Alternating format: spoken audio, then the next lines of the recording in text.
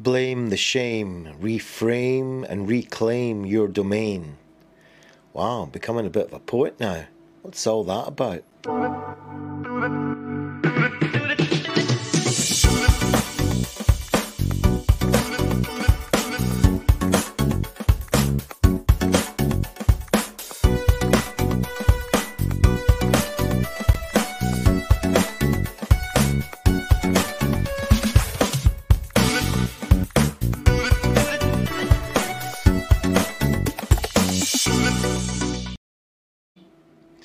So I've been talking a lot about shame on this 12-week challenge, and I thought, well, maybe I should define for myself what shame is. What am I dealing with here? So if anxiety is too much of the revving up of the nervous system, you know, the fight and flight system, the emergency sympathetic nervous system, then shame is a little bit of the opposite. It's kind of too much shutting down. It's what causes us to feel not good enough. You know, it's that kind of wanting to hide, wanting to escape, not feeling that I'm up to it. And we also have like the sibling of shame, which is guilt. So what's the difference between shame and guilt? Well, you've got to understand that shame and guilt also have a good reason for being there, right? It's kind of trying to help us. It's trying to guard us, that if we've done something that might get us kicked out of the group. Now, the group can be the family, your neighborhood, a club you're in, a religious group, society in general. If we've done something bad, our behavior has been not conducive to the group rules, then I'm going to feel a sense of guilt that I've done something wrong.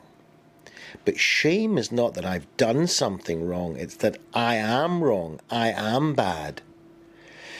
So they've got similar, obviously, issues with each other. Guilt is the behavior that I've done wrong, but shame is that it's me that's wrong. Now, in a positive sense, in an adaptive sense, these two emotions should help me sit down, slow down, stop what I'm doing, and reconsider my behavior in order for me not to be alienated from the group that I'm in. That's adaptive emotional regulation. But it can generate that feeling of me being like a failure, I'm feeling inadequate and a bit of a loser.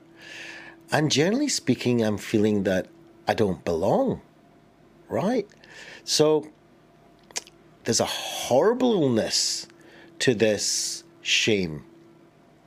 And the one thing that shame can do is it can erode our resilience. It can erode really important parts of our life.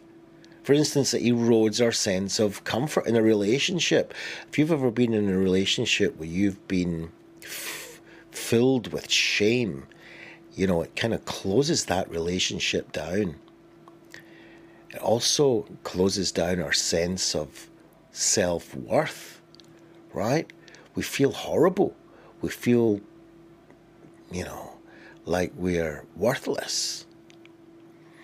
And it also erodes our personal sense of comfort in our own skin. We just don't feel comfortable. We feel kind of alienated from ourselves. So, you know, we have to think of something that we can do to be willing to go through this emotion. Now, shame takes root whenever we feel judged and criticized and rejected, or we're put down, not only for what we do, but for who we are. And this becomes kind of ingrained in our identity.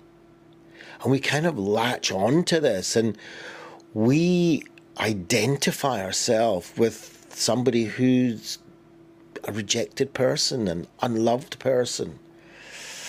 And that is when it can get really, really sticky. Because what does a human yearn? A human yearns to connect and to belong. And we all have a need. I have a need to be seen. I have a need to be heard and understood. And I have a need to feel wanted, to have that sense of I have something to offer and I want to be wanted. And so when we don't get that feeling, we don't get that sensation, we don't get that experience in our life because we have this shame that we're bad people. So what's the antidote to this? Well, belonging is what keeps me regulated in my own social engagement system. What does that mean? It means that when I feel part of something, then my social system in my brain opens up and I want to be part of it and I want to contribute and I want to be social and I feel safe. When I feel that I belong to something, I feel safe. That's very important, that we move from that fear sense, that threat mode, to safe mode.